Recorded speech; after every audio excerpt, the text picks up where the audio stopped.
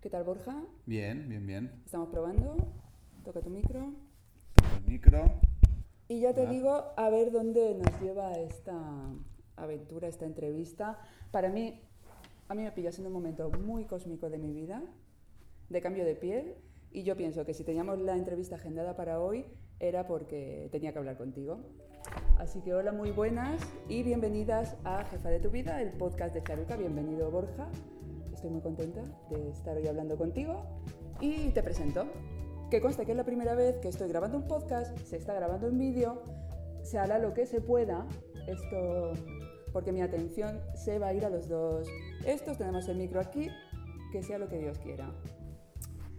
Bueno, Borja Vilaseca, eres comunicador y yo te diría también que un poco showman. Te he visto en la Casa del Libro, en la Rambla, y te vi el puntito showman, ¿eh? Sí, Te gusta, sí, te lo sí, sí. pasas bien, Me te lo lo paso pasas bien, bien. sí. Escritor, emprendedor y creador de nuevos sistemas pedagógicos, que esto último puede sonar un poquito aburrido, pero es lo más, o sea, es maravilloso. Después entraremos ahí, lo de los sistemas pedagógicos, porque es una cosa alucinante. Escritor de libros como Encantado de conocerme, ¿Qué harías si no tuvieras miedo? El Principito se pone la corbata, El sinsentido común, ¿alguno más? Bueno, luego como con seudónimo también escribí con Clay Newman el Prozac de Séneca, Ni felices ni para siempre. Y sí, yo creo que los has citado todos, ¿no? Pues estoy súper encantada. Repasamos, Encantado de Sí. conocerme, ¿Qué harías si no tuviera miedo? Que me encantó el cuento del principio de las tuberías, los cubos. ¿Ah, sí? O sea, Los cuentos filosóficos son la bomba. es Son la brutal, bomba, sí, es sí, brutal. sí. No sé si el cuento es tuyo, es un cuento No, no, que... no, los cuentos en la bibliografía salen, algunos no tienen autoría y Sí, otros he encontrado la autoría y lo pongo en la sí. bibliografía de atrás. Son cuentos ancestrales, filosóficos, algunos dicen que tienen más de 2000 años. Son estas parábolas, metáforas que utilizaban todos los sabios de su tiempo y que, bueno, pues algunos estamos recogiendo para compartirlos hoy en día, ¿no? Me encantó esa metáfora de construir tuberías o cargar con cubos, es decir, de hacértelo fácil o hacértelo muy complicado. Después hablaremos del libro.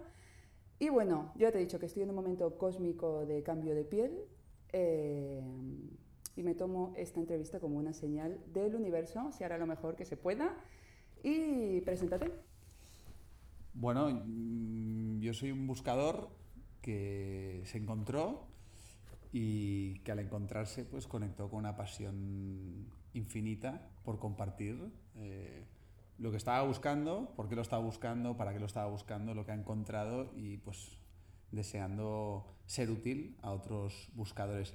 A partir de ahí he ido descubriendo que, ostras, realmente la vida, ¿no?, te hace como si fueras una herramienta, ¿no?, con un propósito y en mi caso, pues no sé, me ha hecho para muchas cosas, aunque todas ellas, como dice aquí, ¿no?, están al servicio de democratizar la sabiduría para inspirar un cambio de paradigma, ¿no? Se puede hacer escribiendo libros, dando charlas, dando cursos, montando una escuela, monólogos de humor conscientes, no sé, de muchas maneras, ¿no? Y la verdad es que todavía no sé verdaderamente quién soy, porque cuanto más años llevo viviendo, nuevas facetas de mí voy descubriendo, ¿no? Entonces realmente vivo mi vida sin saber quién voy a ser o qué voy a hacer el año siguiente, ¿no? Antes esto me daba un vértigo enorme, pero ahora realmente he aprendido a convivir con la incertidumbre y a encontrar la estabilidad dentro de la inestabilidad, ¿no? Porque mi vida está marcada por el cambio, la transformación y la evolución constante, ¿no? Entonces, a partir de aquí, a ver qué nos depara la vida, ¿no? Pero con pasión, una pasión que me desborda muchas veces, ¿no? Me siento muy agradecido, realmente, de que me hayan hecho así y de poder hacer lo que hago, porque realmente no se me ocurre nada más apasionante que lo que estoy haciendo con mi vida, ¿no? Yo estoy de acuerdo contigo en lo que has dicho de que quién somos, quién soy, como mucho puedo saber quién soy hoy, quién voy a ser el año que viene no lo sé, porque estamos en constante cambio y evolución. Sí, lo que somos esencialmente va más allá de cualquier etiqueta, ¿no? En el sentido de que al final, si nos ponemos puristas, somos el ser, somos la conciencia, somos el observador, el testigo que está observando, contemplando el desarrollo, ¿no?, de este personaje, ¿no?, que utilizamos pues, a la hora de vivir en esta realidad física, ¿no?, en esta sociedad, en este sistema, ¿no? Y al final, pues desde ese ser miras con asombro todas las posibilidades infinitas que caben dentro de un ser humano cuando se libera de las cadenas mentales. ¿Cuántas cadenas, del Dios ego, mío? ¿no? ¿Cuántas cadenas llevamos encima? Y ahí está la función del sufrimiento, de la adversidad, de las crisis existenciales, que pues, de alguna manera hemos sido educados para verlas como víctimas, ¿no? Y para verlas como injusticias y para sufrir y resignarnos. Y algunos, pues motivados en su día, pues descubrieron que están ahí para que descubramos realmente quiénes somos, despertemos a la conciencia, a la espiritualidad, reconectemos con el ser y nos abramos a una nueva forma de estar en este mundo, ¿no? Entonces, esto es algo que hoy en día está llegando al mainstream, está llegando a la mayoría. Es un momento histórico apasionante. Bendito. Hemos pasado más de 2500 años, ¿no? Desde que algunos empezaron a compartir esto, y hoy en día es una maravilla, porque es que no hay quien lo pare, ¿no? Este mensaje. De hecho, tengo una pregunta aquí que tiene que ver con eso, porque yo sé, y has contado y está en tu web, que tú tuviste que tocar fondo para coger impulso para tirar para arriba. Y cada vez, bajo mi propia experiencia, soy más consciente de que al final evitar el dolor es evitar el crecimiento. O sea, que si te quedas como si con ese temor a atravesar esas cosas que te dan miedo, no vas a crecer. Y que ¿no te parece que el dolor no está tan mal al fin y al cabo?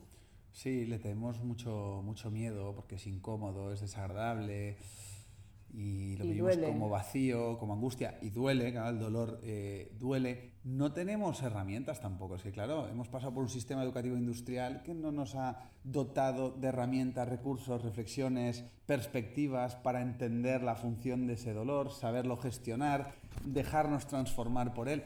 Entonces, claro, ahí está la ignorancia y la inconsciencia de no saber qué hacer con ese dolor, de incluso negarnos a la posibilidad de cuestionar formas de estar en este mundo que básicamente se asientan sobre el victimismo, ¿no? Y que son tan ineficientes a la hora de lidiar con ese dolor.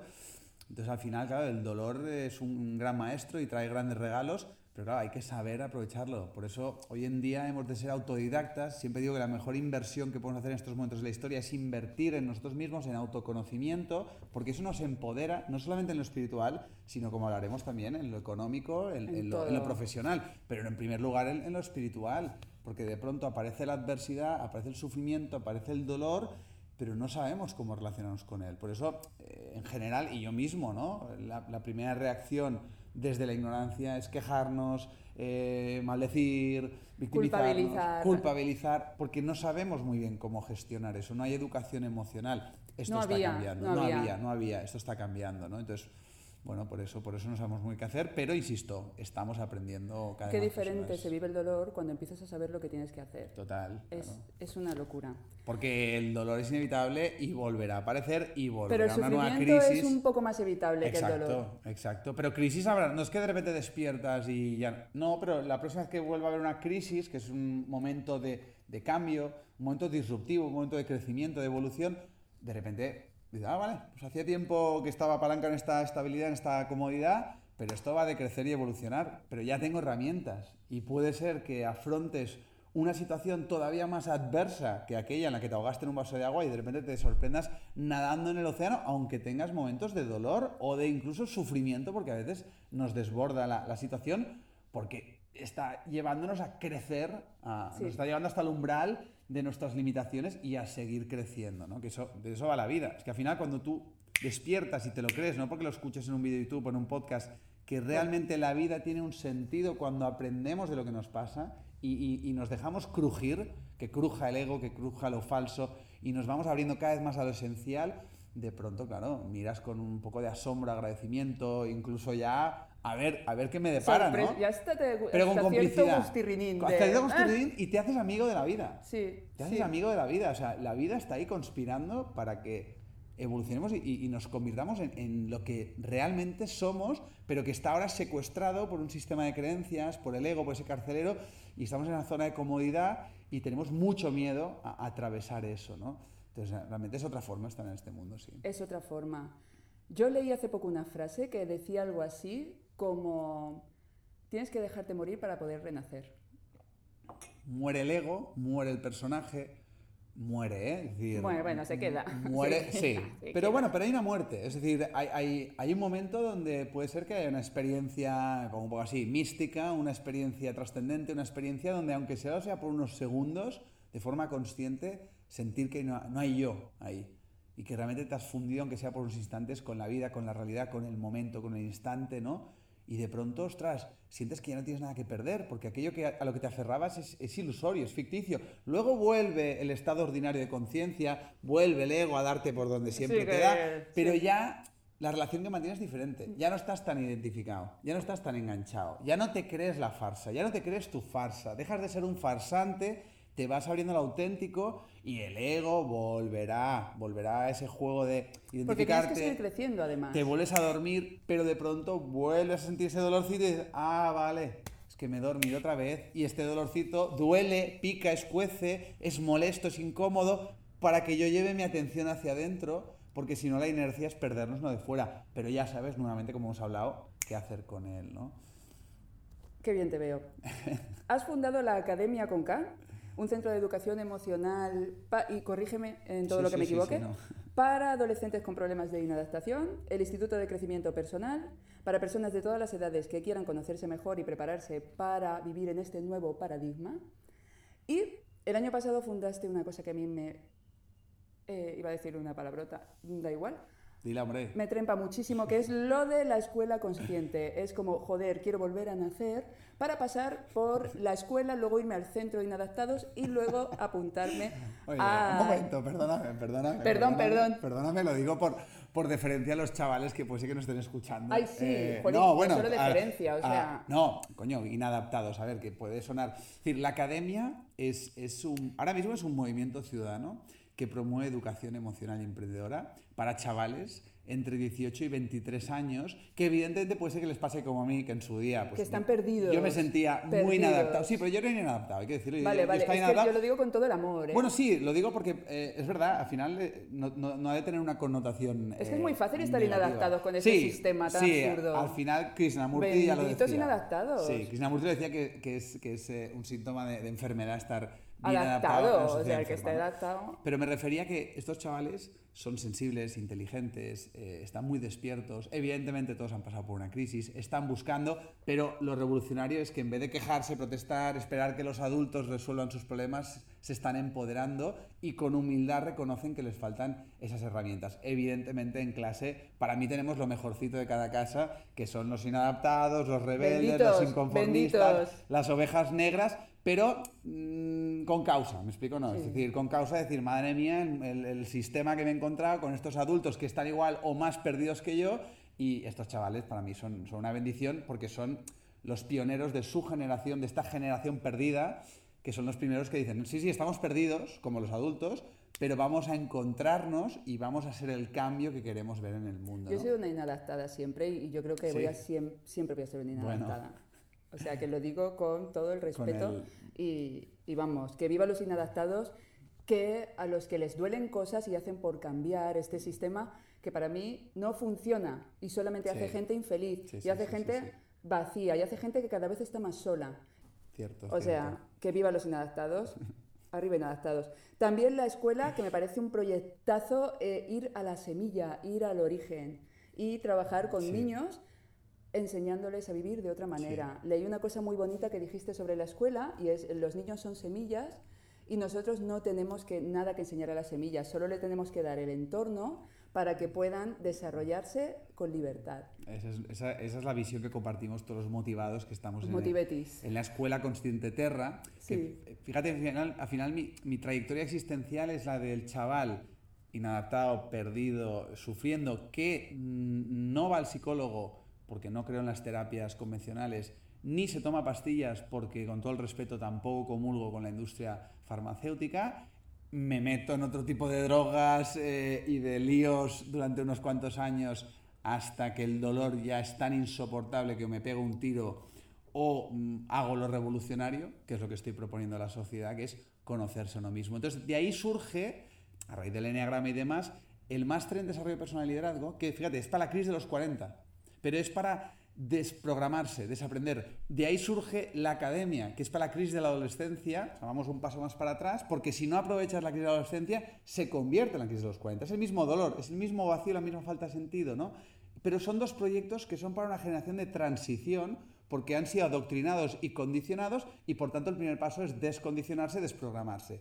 La belleza para mí que tiene la Escuela Consciente Terra es que, claro, vamos a partir de la base de, vamos a ir a la semilla, que son los seres humanos al nacer. Mis dos hijos, ¿no? Lucía y Lucas, son semillas, son seres que contienen un potencial intrínseco, innato, singular, auténtico, genuino, como cada uno de nosotros no hay nadie. Entonces, claro, esas semillas que traen lo nuevo que tanto necesita esta sociedad, van a la escuela. Claro, la escuela se llama terra, que viene del latín tierra, porque claro, las semillas necesitan tierra fértil, humus, ¿no? Con humildad los jardineros, los maestros que sí, pues puede ser que hayan estudiado magisterio porque la ley todavía estamos en ello, pero serán jardineros para que, como bien has dicho, les acompañemos. A ver qué te parece, porque esto lo estoy trabajando estos días, estoy calentito. Primicia, ¿no? ¡Primicia! No, este fin de semana, bueno, muy inspirado, la verdad, muy inspirado. La verdad, mucha gente me pregunta, bueno, pero tú, ¿qué haces en tu día a día? Hago muchas cosas, pero una de las que más me gusta,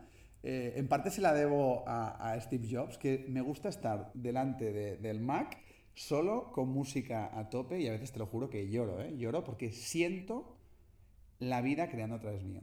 Y es una gozada sentir eso, que eres un canal, un medio, no hay autoría, no hay yo he creado, ¿no? No, se crea a través, ¿no? Entonces, pues hace un par de días, la vida creando a través mío, me vino algo así como las 9 dimensiones de la educación consciente, que la educación consciente pues trabaja la dimensión corporal, la dimensión emocional, la dimensión espiritual laica.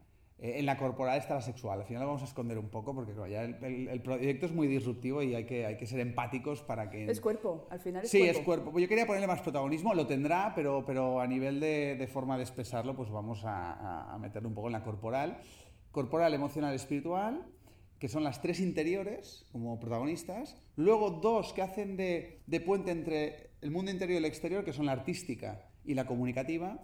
Y luego ya 4 que, digamos, ponemos el protagonismo más en lo externo, que es la emprendedora, la financiera, la tecnológica y la ecológica. Cuando tú le pones conciencia a la educación, entendiendo que los niños son semillas que van a esta tierra fértil con jardineros para acompañarles y que florezcan teniendo en cuenta estas 9 dimensiones fundamentales de la vida de un ser humano, aunque no tengamos ni idea de cómo será el mundo dentro de 20 años, lo que algunos sentimos es que esto da lugar a lo que de momento estamos llamando la inteligencia existencial, que es una de las 9 descritas por Howard Gardner, aunque para nosotros tiene un sentido mucho más amplio, que es la capacidad de adoptar una actitud frente a la vida que te permita cosechar éxito, que te permita aprender de todas las oportunidades que te da la vida, que te permita resolver por ti mismo todos los problemas inherentes a estas 9 dimensiones, ¿no?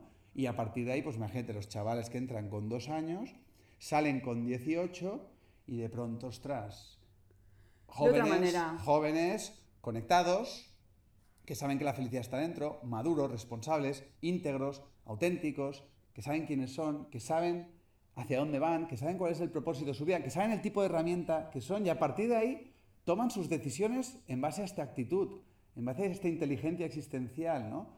Y habrán unos pues que tirarán por aquí, otros por allá, cada uno, porque tampoco vamos a mercantilizar esta educación consciente de no, vamos a crear emprendedores. No. Mi visión es que los chavales hagan de su vida una obra de arte. Y algunos viajarán y otros formarán familia y otros como yo tendrán una gran vocación, pero todos en esta rueda de la vida se sentirán plenos y completos independientemente de aquello que sientan que han de priorizar. Esta es la idea fundamental. Me quiero apuntar y estoy segura que muchas jefas que nos están escuchando y futuras jefas hubieran matado por poder pasar por una escuela así, porque esto es otra historia, esto es otra cosa, de cómo salen los chavales ahora mismo de los estudios, que salen más perdidos que un pulpo en un garaje, sí, que no te conoces, que no tienes ni idea de la vida ni de ti mismo. Esto que estás contando me ilusiona, de verdad me ilusiona porque veo un futuro diferente. Bueno, eso es lo que estamos trabajando desde la escuela. También decirte que este es un momento muy sincrónico porque mientras estamos haciendo esta entrevista estoy convencido de que esta nueva pedagogía, bueno, se está manifestando ya en muchos tipos de colegios, cada uno con sus enfoques, cada uno con sus direcciones, cada uno con sus limitaciones, en lo público seguramente, la nuestra ya te digo que será privada, porque la revolución de momento hoy en día ha de llegar por ahí, porque claro, me leí el tochón de la ley de educación y evidentemente se pueden hacer cosas en lo público, en lo concertado, ya veremos qué pasa en los próximos años, pero para gozar de libertad, de verdadera libertad creativa y no pasar por ningún yugo, aunque es una afirmación muy en fin, osada de hacer, porque al final hay una legislación, hemos optado por lo privado. Pero lo que te quiero decir con esto es que el siglo XXI va a ser el siglo para mí de la revolución del sistema educativo, de tener una escuela que haga por primera vez en la historia de la humanidad algo verdaderamente revolucionario, que es educar. Porque educar no es condicionar, no es civilizar, no es adoctrinar.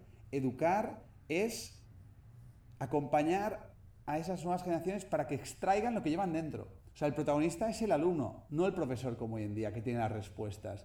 Y hoy en día se habla de fracaso escolar. No, el único fracaso ha de ser el del sistema educativo. Porque cada chaval es único. Yo no podía estar 8 horas en clase sentado, escuchando un rollo aburrido que jamás me interesó, ¿no? Entonces, todo esto viene de mi propia experiencia como alumno, que nunca repetí un solo curso, porque no quería perder ni un solo año más en ese trámite innecesario, pero con respeto, siempre con respeto, aunque era el payaso de la clase, me echaban siempre porque me aburría, ¿no?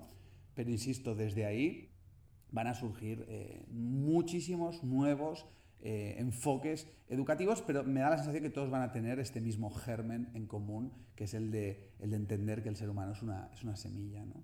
Empiezan a pasar cositas también en los colegios. En algún programa ya hemos hablado de la educación, de que qué bien que nos enseñaran a gestionar emociones, a tratar las emociones en clase, y ya algunas profesoras que nos escuchan ya nos han dicho, está empezando a pasar. Sí, es imparable. Me ilusiona. No, esto va a ser. O sea, esto no es en plan una zumbada de unos pocos. No. Esto no es una opción, no, esto es una necesidad. Lo que pasa es que todavía el sistema no se ha desmoronado del todo. Se está desmoronando a cámara lenta. Para quien quiera verlo, estamos comiendo palomitas y algunos incluso empujando a ver si esto sucede ya de una vez, porque algunos llevamos 15 años esperando este momento histórico. Lo que pasa es que si tú no te has cuestionado tus creencias, ahora mismo solo ves el reflejo de tus propias limitaciones y estás tan muerto de miedo al cambio que estás deseando, rezando porque nada cambie, ¿no? Pero el cambio ha venido para quedarse. La zona de comodidad está muriendo y es que nunca ha existido, es que es una ilusión cognitiva. La seguridad solo existe en nuestro interior. Entonces vamos a vivir en un entorno 100% cambiante e incierto, porque la vida es cambiante e incierta. Entonces, claro, lo que ahora se ve como un desafío al orden social establecido, como al statu quo, y como muchos padres me decían, pero Borja, ¿encontrarás otros padres que quieran apuntarse? No todos tienen el germen de la inadaptación como tú y como yo, ya me entiendes. Pero digo, pues que no va a ser una elección, no va a ser una opción. Es decir, ahora mismo puede ser que lo sea. Entonces, claro, yo no soy adivino, pero entonces lo que me viene es que se avecina una gorda. Viene una gorda buenísima. Se avecina una y ya gorda. Ya nos toca. Claro, lo que pasa es que va a ser gordísima para quienes no tienen un mindset, una mentalidad, una actitud orientada al cambio y con su baúl de herramientas filosóficas y espirituales y emocionales repleta para poder afrontarla con garantías de éxito. Porque si no, que hemos hablado al principio, sucumbimos a esas crisis, sufrimos, nos hundimos en ese pozo, ¿no? Entonces, es un momento histórico de un choque de paradigmas tremendos, donde evidentemente el poder establecido también se resiste, ¿no? Intenta, pues eso, controlar. Se habla mucho hoy de las pseudociencias, se ataca a nuevos sectores y estamos todos emergentes. Locos. Estamos todos locos. Estamos todos locos. Aseveraciones por parte de colegios psicólogos, de médicos, que las lees y dices, wow, o sea, realmente estamos poniendo el dedito en la llaga de muchos sistemas, de muchos, pues eso, entornos que están en decadencia, que se están desmoronando, que ya no hay quien lo pare, con lo cual, oye, pues ojalá que, oye, al final, entrevistas como estas, cualquier gota en el océano, cualquier granito de arena, para simplemente una pequeña inspiración, que es abrirnos al cambio, o sea, buscar el cambio, o sea, que el cambio se convierta. Hemos de decirle a nuestra pareja, yo le he dicho a mi pareja que estamos en poliamor. Yo me he casado contigo y con el cambio, somos un trío aquí, o sea, el cambio hemos de abrazarlo con esa complicidad con la vida, ¿no? Me encanta. Ya ves que hay pasión, ¿eh? Aquí hay mucha pasión. Aquí Motiveti 1, Motiveti 2. Yo soy una emocionada de la vida, así que me ha encantado esa metáfora de la creatividad. Yo lo vivo totalmente así. Tendríamos por un podcast entero, pero voy a seguir por otro lado. Claro. Esta clarinete que tú vives una vida con propósito, o sea, se te ve en el tono, se te ve en la energía, se te ve en el brillo de los ojos y en el brillo del cutis. Pero cuando hablo con jefas que están buscando una manera de vivir una vida más plena, me encuentro muchas veces con personas que no sienten una inspiración, una vocación clara, y que eso les supone un problema. ¿Cómo podemos hacer para empezar a conectar con ese propósito? Sé que es un viaje largo. Sé que es una pregunta complicada, no hay recetas simples, es un proceso. Bueno, para empezar, también hay que decir que, bueno, entre muchas otras cuestiones personales, por el lugar donde nací, por los tipos de padre que, bueno, pues que me tocaron, por muchísimas historias, ¿no?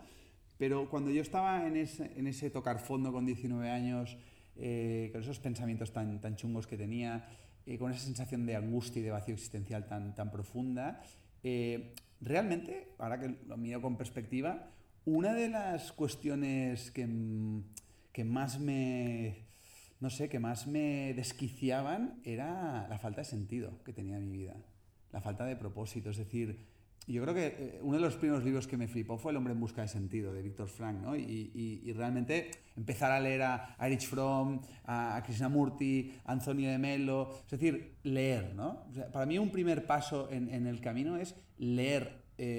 Yo no había leído un libro en mi vida. Yo empecé a escribir con 19 años para darle sentido a mi vida, conecté con esa vocación muy jovencito y escribiendo me di cuenta de que, ostras, pues la lectura era imprescindible para aprender a escribir, ¿no? Entonces empecé a leer con 20 años y los primeros libros que me interesaron de verdad fueron los libros de filosofía, porque realmente me daban pistas o claves para salir de ese sufrimiento y los autores compartían conmigo sus experiencias, ¿no? Evidentemente, ojalá que nuestros oyentes se abran a la filosofía oriental, a la espiritualidad laica, al autoconocimiento. Por eso, otro paso para mí fue tan importante y qué agradecido que me siento que aparecía el eneagrama, por ejemplo. O sea, si no conocen el eneagrama, les animo de corazón, aunque no lo hagan conmigo, aunque no lean el libro que he escrito, porque al final llegas al ego. Llegas a la herida de nacimiento, llegas al carcelero, llegas a la ignorancia, a la inconsciencia, llegas a las creencias limitantes, llegas a esa vocecita que te tiene secuestrado y que te dice que no puedes y que te mantiene esclavo a esa zona de comodidad. Cuando entiendes lo que es el ego, cuando entiendes también el viaje para reconectar con el ser y cuando realmente reconectas a través del autoconocimiento y es una experiencia viva, estamos poniendo palabras, ahí sucede la revelación, llega la intuición, se revela. Y no todo el mundo ha venido a este mundo a desarrollar un gran propósito o a tener una gran vocación. Yo siempre lo digo, porque algunos tienden a idealizarme, ¿no? Pero yo he tenido, hablo en pasado ya, porque creo que ya recientemente ya lo he integrado, he tenido muchísima dificultad para estar adaptado a esta sociedad. He tenido muchísima dificultad para relacionarme con otros seres humanos que vivían con otra mentalidad y que para ellos todo parecía normal. Para mí era un infierno, o sea, realmente vivir, o sea, adaptarme a esta sociedad fue un infierno, ¿no? Entonces, claro, todo tiene su dificultad, todo tiene su cara y su cruz, todo tiene los dos lados de la moneda. Entonces, igual hay personas que no han venido a disfrutar de una gran vocación y tal, pero igual han tenido más facilidad para adaptarse y fluir y no tener un inconformismo que les lleva a cuestionarse permanentemente todo, ¿no? Entonces, al final uno tiene que conocerse, tiene que honrar su singularidad, seguir los dictados de su corazón, de su intuición, que te habla por medio de una sensación en forma de dicha. Es decir, tú tienes que, porque estamos peleados con el egoísmo, ¿no? Es decir, tienes que ser feliz, seguir tu dicha, qué es lo que te gusta, qué es lo que te apasiona, qué es lo que te hace bien. Y de repente dices, que me encantan las mariposas. Bueno, pues empieza por ahí. Observa las mariposas, estudia las mariposas, pinta mariposas. No intentamos mercantilizar. Sí, vamos a disfrutar, ¿no? Yo empecé a leer, escribir. Estuve escribiendo mi primer libro, tardé 7 años y no lo he publicado y no creo que lo publique. Era mi autobiografía de un año lleno de sufrimiento, de dolor, de salvajadas que cometí como adolescente, de estas, pues anécdotas que uno tiene cuando está metido en las drogas, el botellón, en la inconsciencia, a punto de morir. Ya he visto la foto. ¿Has visto fotos, no? Pues bueno, he explicado un poquito porque realmente es una etapa oscura, necesaria y maravillosa de mi vida, ¿no? Pero al final, coño, cuando me puse a dar cursos de eneagrama, no pensé en que estaba poniendo los primeros ladrillos de la empresa que he creado y que estoy construyendo hoy en día. Lo hice porque me hacía sentir bien. Es decir, todo lo que hago con mi vida lo hago en primer lugar porque me hace sentir bien. Evidentemente luego uno es maduro, es responsable, está comprometido y a veces pues hay cosas que igual no te apetecen tanto y tal y cual y las haces porque estás viendo la catedral que estás construyendo. Pero al final lo que me mueve en la vida, hacer lo que hago y a seguir haciendo lo que voy a seguir haciendo, como montar la escuela, que es un lío tremendo. O sea, me imagino. Y la gente dice, ¿pero cómo lo hace? Yo no tengo ni idea de cómo montar un cole. Pero hay algo dentro de mí que no lo elijo. O sea, no puedo evitarlo. O sea, siento que la vida me coge y me dice, tú a montar un cole. La vida te tira la solución y tú tienes que parir esto, chico, apáñate como puedas. Aprendes a amar lo que sientes que has venido a hacer con tu vida. Y eso te confronta con miedos, porque hablar en público, por ejemplo, a mí me da un terror que flipas. Pero pánico. Las primeras veces me colapsaba. O sea, no podía pensar, entraba en pánico, ¿no? Entonces, y la gente me decía, ¿pero por qué lo haces, no? Y aprovechaba cualquier excusa para hablar en público. Y decía, porque tengo la certeza de que he venido a este mundo a compartir. A comunicar. No tengo ni idea, pero tengo la certeza. Es como, si lo pienso, digo, bueno, pero si lo siento, tengo una certeza. Entonces, y sobre todo pensar en el prójimo. Es decir, sí, lo hago porque me hace bien, pero pensar en lo que hace bien a los demás. Generar abundancia y prosperidad para otros seres, ¿no? Eso para mí es el germen de tu propia abundancia. Pero esto cuestiona el viejo paradigma de que tu objetivo es ganar dinero, de que tu objetivo es tener éxito, y eso es el ego que te va, pues eso, esclavizando a esa forma de pensar que te deja vacío, ¿no? Pero claro, no hay una receta, no hay una fórmula. Mi función en esta entrevista es, despertar la curiosidad por el autoconocimiento, por el eneagrama, palabras clave que sigan estirando del hilo y van pasando cosas. Y que busquen el disfrute. Yo estoy totalmente de acuerdo. Es como el piloto de este camino es bueno, yo estoy disfrutando. No sé, yo voy a disfrutar, ya veremos si llega el momento de rentabilizarlo, si hay alguna manera de convertirlo en una profesión, pero conócete, busca tu disfrute. Esa es otra etapa y es importante también, ¿eh? Hay que hablar, por eso hablamos en la escuela, fíjate, de educación emprendedora, de educación financiera, es importante, pero llegará como consecuencia. Lo importante son los cimientos, que son emocionales y espirituales, ¿no? Y va a haber miedo, y va a haber dolor, y no hay que tenerle miedo al miedo, y hay que afrontar el dolor, y hay que atravesar el dolor. Entonces, no sé, yo cada vez que el dolor y el miedo vienen a visitarme, ahora ya sé que me están cogiendo de la mano para guiarme y llevarme a otro estado, a otro nivel, a otra pantalla del videojuego.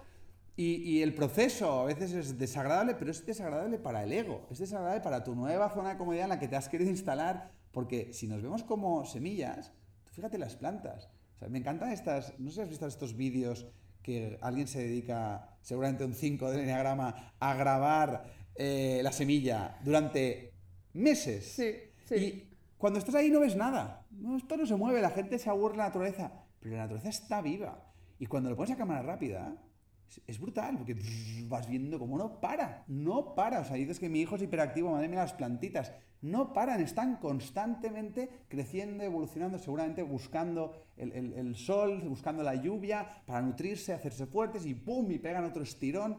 Pues nosotros formamos parte de la naturaleza, aunque estemos viviendo en cementos asfaltados, ¿no? Y en cementos aquí en la mente. Y en cementos aquí, ¿no? Pero si eres una plantita, si eres una semilla, pues no tengas miedo al cambio, a la transformación, a la evolución, porque es tu naturaleza, ¿no? Y en la naturaleza hay abundancia, o sea, y todo nos quiere llevar a la abundancia. Lo que pasa es que a veces nos resistimos. ¿Cuál de tus libros, que antes has hablado de leer para conectar contigo mismo, para descubrir tu propósito, cuál de tus libros recomendarías a las jefas que nos están escuchando? A ver, por ser jefas, claro, me remito a intereses, prioridades, inquietudes, pues seguramente ¿qué harías si no tuvieras miedo? Porque hablo del paso del área industrial al área del conocimiento, el cambio de paradigma profesional, y sobre todo hablo de empresas conscientes, hablo de liderazgo, pero sobre todo es un libro escrito para todas las personas que ahora mismo sienten que odian su trabajo, que no están honrándose, maldita sea lunes, por fin viernes, que están esperando que cambie el partido político, que el currículum vitae no sé qué, o sea, esa forma de pensar tan obsoleta y que tan pocos resultados de abundancia genera espiritual y económicamente. Ese libro está escrito para personas que buscan reinventarse profesionalmente. Pues es perfección, porque este programa que se llama Jefa de tu Vida no significa que aquí seamos todas empresarias ni emprendedoras, significa que somos personas que queremos sentirnos al mando, a las riendas de nuestra vida, queremos disfrutar. En ese sentido, para mí, yo el que más cariño le tengo, evidentemente el eneagrama no me lo he inventado yo, siempre soy un comunicador más, lo explico a mi manera, como lo he aprendido y como creo que realmente aporta mucho valor esta herramienta apasionante, pero el que más cariño le tengo es el sinsentido común. El sinsentido común, ya tenemos el dos. El sinsentido común, sí, porque el sinsentido común, para mí, el sinsentido común, ¿no? Que también... Lo escribí con 28, 29 años y para mí es que es un sinsentido. O sea, la industrial, que ha sido necesaria, no hay que moralizarla, ha sido perfecta para llegar a donde estamos, pero a mí me alucina, como niño que sigo siendo, el miedo al cambio. Es que no siento que tienen que perder las personas hoy en día. Es que no tienen nada. O sea, ¿qué vida es esa, ¿no? De que le llamas vida a buscar entretenerte, narcotizarte, evadirte, anestesiarte completamente, dedicando gran parte de tu vida a enriquecer a los accionistas de empresas que están en contra del bienestar de la humanidad, votar cada 4 años a personas que no nos representan y a eso llamarle democracia. O sea, vivimos en un Matrix que a mí me sorprende, de verdad, como chaval que sigo siendo, cómo las personas lo siguen perpetuando por miedo al cambio. Yo pienso, pero si el cambio es que va a ser mejor que esto seguro. Es que es imposible que algo no sea mejor que la vida que la mayoría de personas está viviendo. Y lo sé porque yo formé parte de eso. Pero yo con 19 años me bajé de ese tren y dije, no, es que tiene que haber una alternativa. Pero claro, en el año 2000 no era como hoy, que había pues, un internet, unas redes sociales. O sea, hoy en día mantenerse en la ignorancia es una elección personal. O sea, quien quiere encontrar un medio y quien no, pues una excusa, ¿no? En fin, esa es la invitación, ¿no? El sinsentido común habla de eso, de abrirnos a un nuevo paradigma, a una nueva forma de estar en este mundo, ¿no? Al final, todos mis libros lo que intento es con un enfoque muy sistémico hablar de lo viejo, hablar del cambio y hablar de lo nuevo, ¿no? Sin moral, pues siempre viendo las causas y las consecuencias de todos estos procesos para que la persona, pues ese libro le haga de espejo y tenga más herramientas, más claves para dar el siguiente paso. Yo no conozco a nadie que haya entrado en el autoconocimiento y que se haya abierto un nuevo paradigma y que haya dicho, uy, esto no mola, me vuelvo a lo viejo, ¿no? Es como... solo conozco personas que me dicen, cago en la hostia, ¿cómo no lo vi antes? ¿Cómo no lo vi antes? De hecho, si hay alguien que nos está escuchando y sabía el tipo de entrevista que se iba a encontrar, ya ha hecho lo más difícil, que es tener la humildad, la honestidad y la valentía de considerar la posibilidad de abrirse a lo nuevo. Esto es lo más difícil en la vida. A partir de ahí es un camino. Bueno, ¿no? Ya saber que hay algo nuevo, eso ya es mucho. Hombre. ¿Vamos con el eneagrama? Venga, va. Ahora, vamos a aprovechar que tú eres un experto, que yo soy una pipiola y sé muy poco del eneagrama. Cuéntanos qué es. Bueno, si quieres lo podemos sacar, ¿eh? El eneatipo. Sácalo todo. No, bueno, tendría que hacerte unas preguntas. Venga, un poco... sí, o sea, yo estoy súper... ¿Sí? Venga, Va, lo sí, hacemos. sí, Venga, sí, va. sí. Bueno, el eneagrama, explico un poco por si alguien no lo conoce. Yo lo conocí hace 13 años y fue un punto de inflexión en mi vida, ¿no? O sea, estaba leyendo a Nietzsche y empecé a leer al Dalai Lama. O sea, imagínate la bofetada que fue para mí, ¿no? El eneagrama describe a grandes rasgos 9 modelos mentales, 9 tipos de personalidad, 9 esqueletos psicológicos que vienen de serie, de nacimiento, ¿no? Entonces, este eneatipo, este modelo mental, desde el día en que nacemos sentimos una herida de separación, nos separan de la madre, cortan el cordón umbilical y sentimos un vacío, una desconexión del ser, que es lo que somos, y nos vamos identificando con el ego, el personaje. Pero el dolor de la herida, pues nos lleva, venga, a buscar más afuera, a perdernos, a que el ego se vuelva haciendo cada vez más grande y cada vez nos enajenamos y desconectamos más del ser, ¿no? Entonces, claro, en función del eneatipo con el que naciste, sientes el dolor de una herida, aunque todos tenemos un poco de los 9 eneatipos, pero bueno, en esta introducción no me extenderé, voy a hacer una pincelada. Y entonces la invitación del eneagrama sirve como un espejo de la condición humana para que tú veas reflejada tu lado oscuro, el ego, tu herida de nacimiento, tus demonios internos, tus miedos, frustraciones, carencias y tu lado luminoso, el ser, la esencia, tu potencial, ¿no? Cuando reconectas con el ser, con esa dimensión espiritual. Entonces, la idea es que tú a través de este proceso de autoconocimiento arquetípico descubras realmente cuál es tu eneatipo dominante, la herida de nacimiento que sentiste al nacer, de forma compulsivamente cómo has ido creando e identificándote con este ego, esta máscara, esta coraza, y el camino para ir más allá del ego, para soltar el ego y reconectar con el ser. Para mí, que me he metido en todos los fregados que he podido y más, sigue siendo a día de hoy la herramienta más sencilla, más práctica y más útil para iniciarse en el camino de autoconocimiento. Una vez tú te inicias, a partir de ahí ya en función de tu psicología, tus movidas, tus traumas, cada uno profundiza en diferentes herramientas. Pero como punto de partida, de hecho está presente en la academia como punto de partida, está presente en el máster como punto de partida y por supuesto en la escuela el eneagrama también tendrá un enorme protagonismo, ¿no? Entonces, bueno, va un poco por ahí, a grandes rasgos, lo que es el eneagrama, ¿no?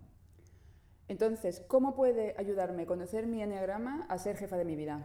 Bueno, para empezar, nos habla de motivaciones. Por ejemplo, no sé, por ejemplo, en mi caso, ¿no? Te hablo de mí. Mi motivación egoica, cuando estoy desconectado del ser, nada nunca es suficientemente perfecto. De hecho, el ángulo de esta cámara, no que sé, si se gira, no que sé si se nos bien, cae. la frase está tan chula, Sí, no sí. estamos mirando, Sí. tal. O sea, Sí. nada nunca es suficientemente perfecto, ¿no? Entonces, Eso es lo que yo siento. Eso es un dolor inmenso que siento cuando estoy desconectado de lo que verdaderamente soy. Y eso inconscientemente, compulsivamente, se convierte en la motivación desde la cual yo pienso, yo actúo, yo tomo decisiones. Entonces voy desarrollando unos defectos egoicos, autoexigencia, claro, si nunca soy, pues me machaco, me maltrato, me juzgo, me critico, me exijo para alcanzar esa perfección, ¿no? Luego, pues yo qué sé, pues machaco a otros también, porque claro, los demás son imperfectos, son inútiles, madre mía, en esta sociedad. Ira, enfado, rabia, bueno, en fin, te vas metiendo ahí y entonces, claro, de repente, ¡pum! Y dices, ostras, qué fuerte, que no era mi padre, que no era la sociedad, que no era tal. Ah, vale, que todos los problemas y conflictos, el germen, la causa, está en esta desconexión del ser, que yo no sabía ni que existía, lo que era el ser, la esencia. Ah, vale, que hay un ego con el que estoy identificado y que aparte yo creo que soy esto, pero es un personaje, es una coraza, es una máscara. Y, ostras, mira el tipo de defectos que he ido construyendo, autoexigencia, perfeccionismo, ira y tal. Ah, vale, ahora entiendo todo esto y, vale, al entender eso, veo que hay un camino de sanación, de transformación, de desarrollo espiritual y te da unas pautas. O sea, el eneagrama te ayuda a hacer un diagnóstico de por qué eres como eres, cómo funcionas, qué te pasa, que es algo de tremendo valor, porque para mí la tiniebla y la oscuridad era cuando sufría y no sabía por qué sufría y no sabía cómo salir de ahí ni cómo aprovechar ese sufrimiento, y de pronto te revela un camino arquetípico. Pues a las personas con eneatipo 1 dominante, pues evidentemente has de aprender a sentirte perfecto con tus imperfecciones. Evidentemente la ira es un déficit de serenidad, pues todo lo que te lleve a la serenidad, a la relajación, que es precisamente lo último que querías hacer cuando vivías en la inconsciencia, porque te confrontaba con tu dolor. Entonces, claro, es como un cambio de paradigma, un cambio de actitud, un cambio de mentalidad hacia ti mismo y hacia tu realidad, que es un reflejo de ti. Y claro, el eneagrama ahí tiene mucho que decir, muchas pistas que darte, muchas recomendaciones para conocerte, comprenderte y autogestionarte. Y de pronto empiezas a sentir el mismo dolorcito y dices, vale, es que me estoy exigiendo demasiado.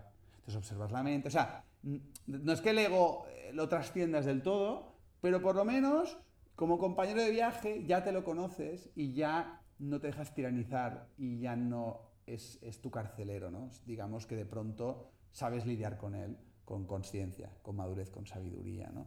Este es el eneatipo 1 súper resumido, ¿eh? Es decir, en el curso necesito 14 horas para explicar un curso de introducción, ¿no? Entonces, pero luego el uno está relacionado con otro y bueno, al final es un mapa de la condición humana, ¿no? Te habla de las relaciones que se establecen entre las diferentes personalidades y bueno, te ayuda muchísimo a entender a tu pareja.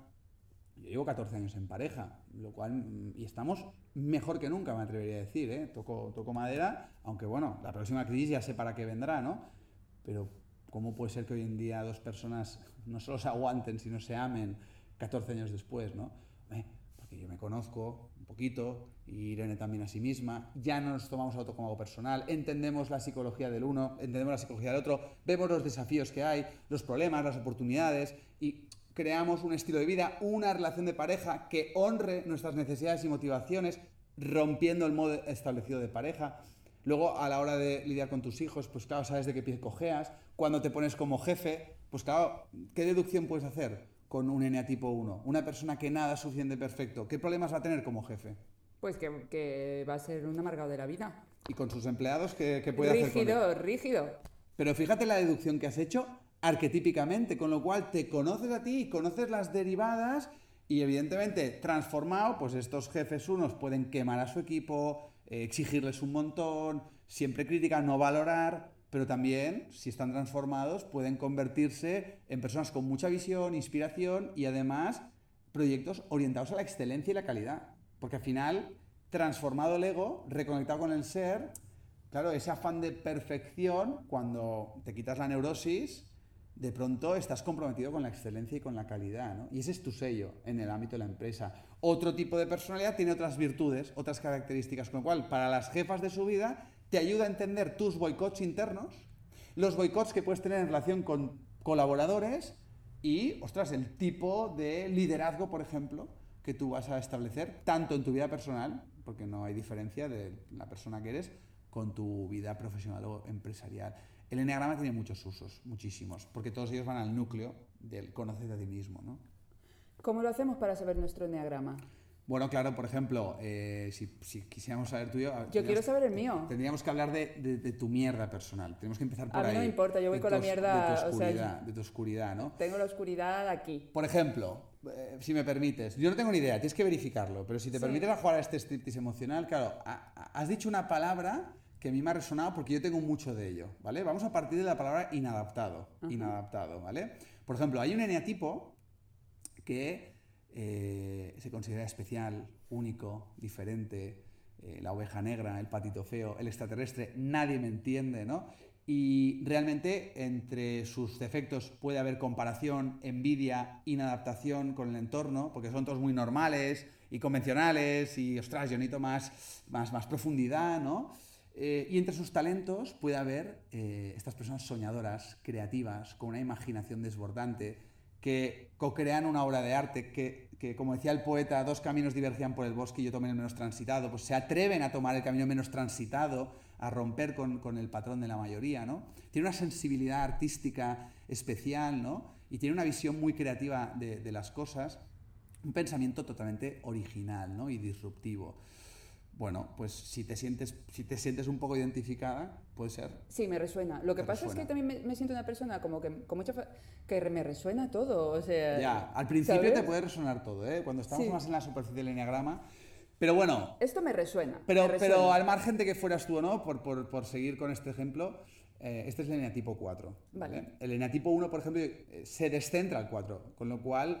Cuando el 1 se empacha de autoexigencia, se va la melancolía, la tristeza, nadie me entiende y tal igual. A mí me pasa, por ejemplo, con lo cual yo también tengo mucho de eneatipo 4. Lo digo porque no lo voy a explicar enteramente, porque bueno, daría para toda una entrevista. Nos da para toda la temporada es para despertar la curiosidad, ¿no? Pero la herida de nacimiento del 4, por ejemplo, son personas que se miran mucho pero no se ven. Llaman la atención. Me resuena mirarse mucho pero no verse. Sí, se pierden en el laberinto de su propio yo. Y lo que hay es estas palabras es dura para el ego, pero yo lo tengo, es un complejo de inferioridad.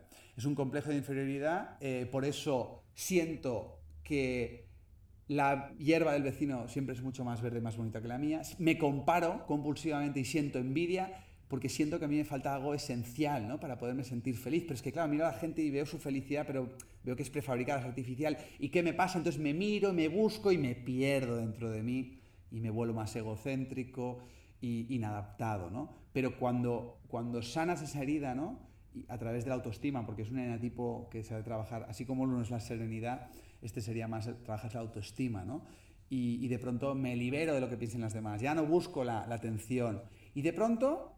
me conozco, pero ya no fuerzo ser diferente. Ya no intento ser especial, ¿no? Si somos todos únicos y todos especiales, entonces simplemente soy quien soy. Pero ya no fuerzo en plan igual. Yo lo hacía, yo leía a Pessoa y a Virginia Woolf y a Cioran, pero para poder un poco autocompadecerme de mi propio drama y poder decir que había leído a esos autores para enriquecer y adornar mi identidad. Pero de repente ahora me sorprendo con que algo que me hace sentir bien es... En ocasiones me voy al bar de la esquina de mi casa y me cojo la prensa deportiva y me pido mi bocadillo y de repente empiezo a mirar la clasificación y no sé qué, y estoy media hora mirando de qué ha marcado gol, porque para mí eso es encefalograma plano, ¿me explico o no? Sí, totalmente. Y salgo y encuentro un equilibrio de mi vida tan de profundidad y tal y cual, porque a mí es lo que me pone hablar de estas cosas, pero claro, en su día me desequilibré, ¿me explico? ¿No? Entonces, conociendo tu eneagrama, conociendo tu eneatipo 4, por ejemplo, pues de pronto dices, no, soy especial, pero porque me atrevo a ser yo mismo y a honrar la singularidad con la que me han hecho y a vivir y hacer lo que realmente siento, ¿no? Sin importarme lo que piensen los demás. Y ahí encontramos una persona especial y auténtica, porque no lo fuerza, porque no lo finge, porque simplemente es. Aunque eso que hace... pues igual confronta con el ideal de persona que se supone que tengo que ser para ser especial en esta sociedad. ¿Me explico o no? Libro abierto. Bueno, pues va por ahí un poco, ¿no? Entonces, ¿cómo lo hacemos? ¿Qué tienes para nosotras? Porque yo quiero seguir rascando en el eneagrama. Seguro que muchas personas que nos escuchan también. Tenemos libros, tenemos cursos. ¿Qué tenemos, Borja? Sí, bueno, también pueden ir a mi canal de YouTube, que ahí tienen pues 2 horas y pico de contenido gratuito. Yo dejo todos los links de esta entrevista. Perdona que te corte. Todos los links, los libros, todo va a estar en el... Siempre me lío cuando digo esto. En el post del podcast en el blog. No está mal esta frase, ¿eh? Hombre, no me extraña que te líes. Trabalenguas. El caso es... Sí, pueden ir a YouTube. Lo digo como de forma gratuita. Tienes un montón de vídeos en el canal de YouTube, donde intento explicarlo de forma muy resumida. Y luego también en el blog de borjavilaseca.com, ahí también tienes un montón de artículos sobre el enneagrama y sobre los distintos perfiles, ¿no?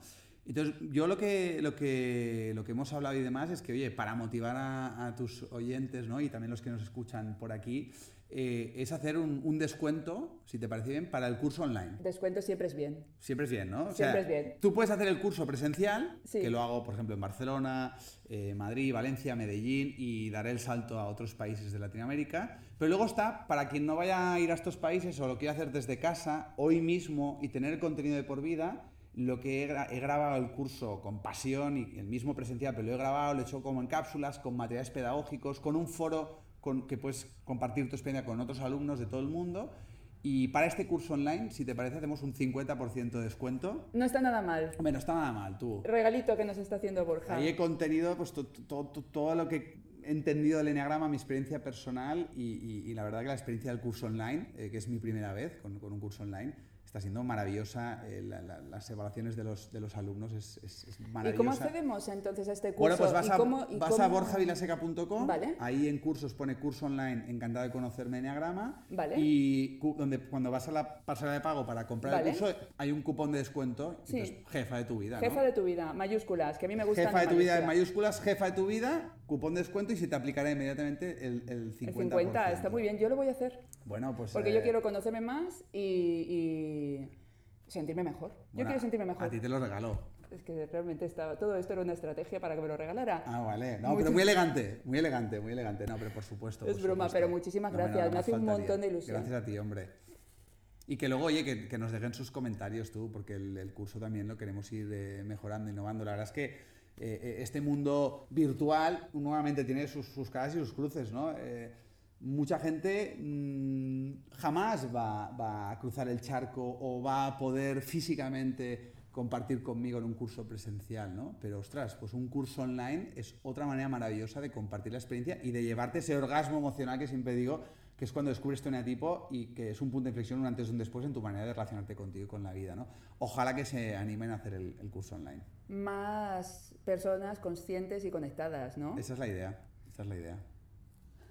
Vamos a ir hacia otro lugar a ver cómo vamos de tiempo. Vamos bien. Emprender es tendencia, pero ¿tú crees que es la única manera de ser jefe de tu vida? Muy buena pregunta. No, si hemos dicho que cada ser humano es único y diferente y que todo esto viene con la semilla con la que nacimos, antes hemos sido todos empleados y ahora parece que todos hemos de ser emprendedores. Entonces aquí también hemos de hacer autocrítica a personas como yo que igual compartimos también esa actitud emprendedora. No todos hemos venido a ser emprendedores, pero sí todos podemos desarrollar y cultivar una actitud emprendedora. Para mí ser jefa de tu vida quiere decir tomar las riendas, asumir que eres co-creador, y si ahora mismo tu vida no te gusta, en gran parte es por cómo la has co-creado, con tu forma de pensar, con la intención que le has puesto, con las creencias que dejaste que otros pusieran en tu cabeza y que tú no has cuestionado y que igual han pasado una bofetada, 2 y 3 y la has parcheado y ahora ha venido la gorda y has dicho, ostras tú, venga va, vamos a escuchar a estos frikis inadaptados a ver qué nos cuentan, ¿no?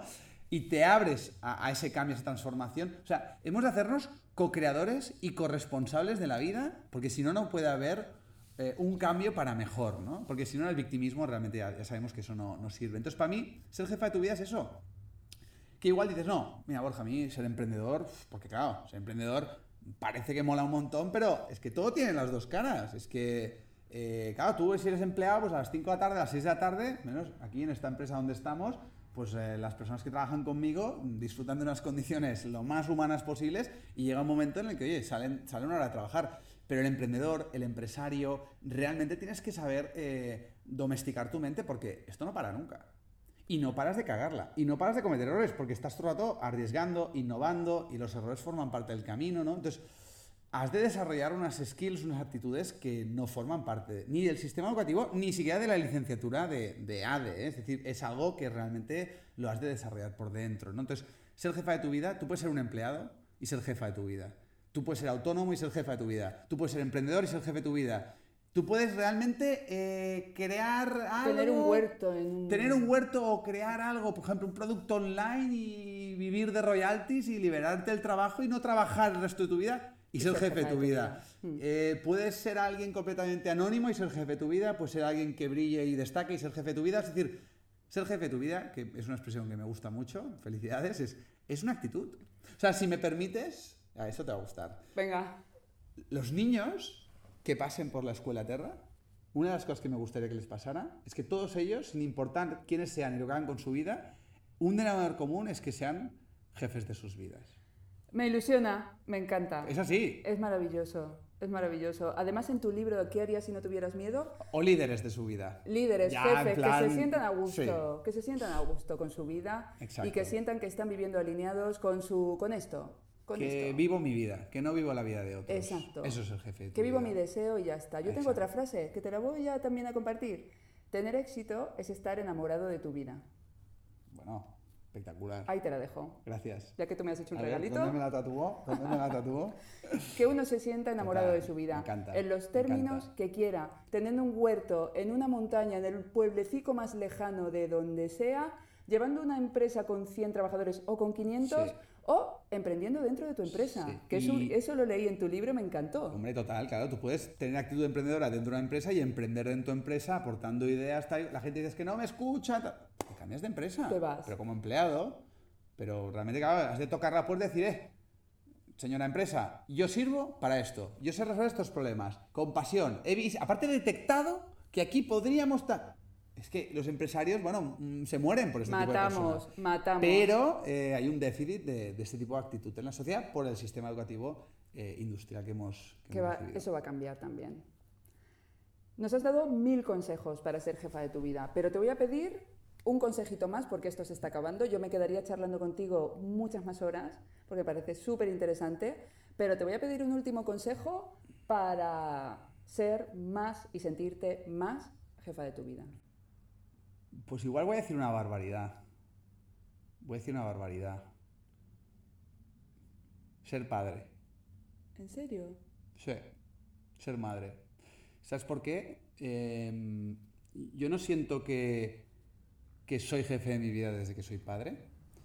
Como padre tengo casi 7 años de experiencia en el sector, con 2 terroristas internacionales buscados en varios estados, que son Lucas y Lucía, que están alterando constantemente mi propio statu quo, mi propio orden social establecido, mi propia zona de comodidad, el ego que voy construyendo, ¿no? Entonces, ser jefe de tu vida para mí es estar en permanente cambio y evolución. Es tomar las riendas, es cuestionártelo todo, ¿no? Es transformarte, es crecer espiritualmente, ¿no? Entonces, sí que reconozco que este proceso lo empecé con 19 años, que tuve el punto de inflexión con el eneagrama, con 24, que me abría la espiritualidad, la filosofía oriental con 25, y que luego ya surgió este espíritu emprendedor, arrollador, que me tiene todo loco porque no paro, ¿no?, de crear cosas. Pero realmente lo que me ha llevado a estas conclusiones que gracias por escucharme en esta entrevista y espero que hayan sido de utilidad para los oyentes, es ser padre. No se me ocurre ningún acontecimiento que haya removido tanto los pilares más profundos de mi psicología y que me lleve a constantemente cuestionarme y confrontarme, porque son 2 espejitos donde te ves reflejado. No quiere decir con esto que si no eres padre no vas a ser jefe de tu vida, nuevamente, ni mucho menos. Pero quien realmente... O digo mi razón para ser padre. Para mí la razón para ser padre es comprometerse con la transformación, con el cambio, con la evolución. No veo otra experiencia que sea más transformadora, ¿no? Entonces, realmente parte de lo que soy y parte de lo que he hecho con mi vida se lo debo a todo lo que me ha pasado, pero especialmente veo un nuevo punto de inflexión y creo que lo estoy haciendo consciente ahora mientras hablo contigo, pero en mi historia personal, ahora que me puedo considerar empresario y que en su día emprendedor, realmente esas palabras jamás me hubiera imaginado que estuvieran vinculadas con mi naturaleza, yo creo que también en parte comenzaron el día que Irene me dijo que estaba embarazada, ¿no? De pronto, ostras, sentí también como que, wow, una nueva pantalla del videojuego, ¿no? Y que sí, que ahora he estado jugando con mis proyectos, tal y cual, pero ahora siento esa madurez, ¿no? Esa responsabilidad, ese compromiso, no solamente por mí mismo, sino por alguien que está más allá de mí, ¿no? Algo más trascendente, ¿no? Bueno, me ha venido esta reflexión, no sé si puede ser útil o no para nuestros espectadores oyentes. Seguro que sí, y muy bonita además. Pues hemos terminado, Borja. Bueno, o sea, pues ha pasado volando. Pues nos hemos pasado una horita justo Bueno, pues qué bien, hablando. qué bien. Me lo he pasado genial. Igualmente. O sea, muchas gracias Ha por sido un tu... placer. Pues para mí también, qué bien. Viva los Millón de inadaptados, gracias. ¿no? Arriba los inadaptados siempre. Gracias. Que vaya muy Chao. bien, muchas gracias. Ah, Que no nos vamos. no, Ay, no. importantísimo. Tengo un calor. No os creáis nada de lo que he dicho. Uf, no me lo hubiera perdonado esto, ¿eh?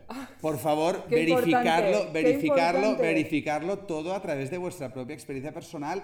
Hablo con pasión. En algún momento puede parecer que estoy ahí con mi verdad y lo es, pero es mi verdad y no pretendo que sea tu verdad. Entonces, importante ser escépticos, pero meterse en el fango, experimentarlo, explorarlo, sacar tus propias conclusiones. Ahora sí que me he quedado ya tranquilo. Ahora ya sí, y Ahora sí. además te agradezco esta coletilla final. Bueno. No os creáis nada de lo que hemos dicho. importante. Cada uno que encuentre su propia, Exacto. su camino, su verdad. Si te ha servido, bien, y si no, nos lo hemos pasado de maravilla, ¿sí o no? Déjalo. Hoy yo sí, me lo he pasado estupendo. Esto es un fin en sí mismo. Sí, sí. Para mí esta es el germen, ¿no? De lo que hemos hablado. Coño, que lo que haces es porque Yo hago el fluyes, podcast te para diviertes. pasármelo bien Hombre. y punto. Para conocer a gente con la que de otra manera yo no tengo una excusa para decir, Borja, quiero charlar. Totalmente. Para conocer gente y pasármelo bien. Y si eso sirve a otros, pues es un plus. Maravilloso. Qué A bien. mí me sirve. Bueno, oye, pues nada, a mí también. Bueno, que cortamos. Ahora sí, ¿eh? Chao. Adeu, gracias.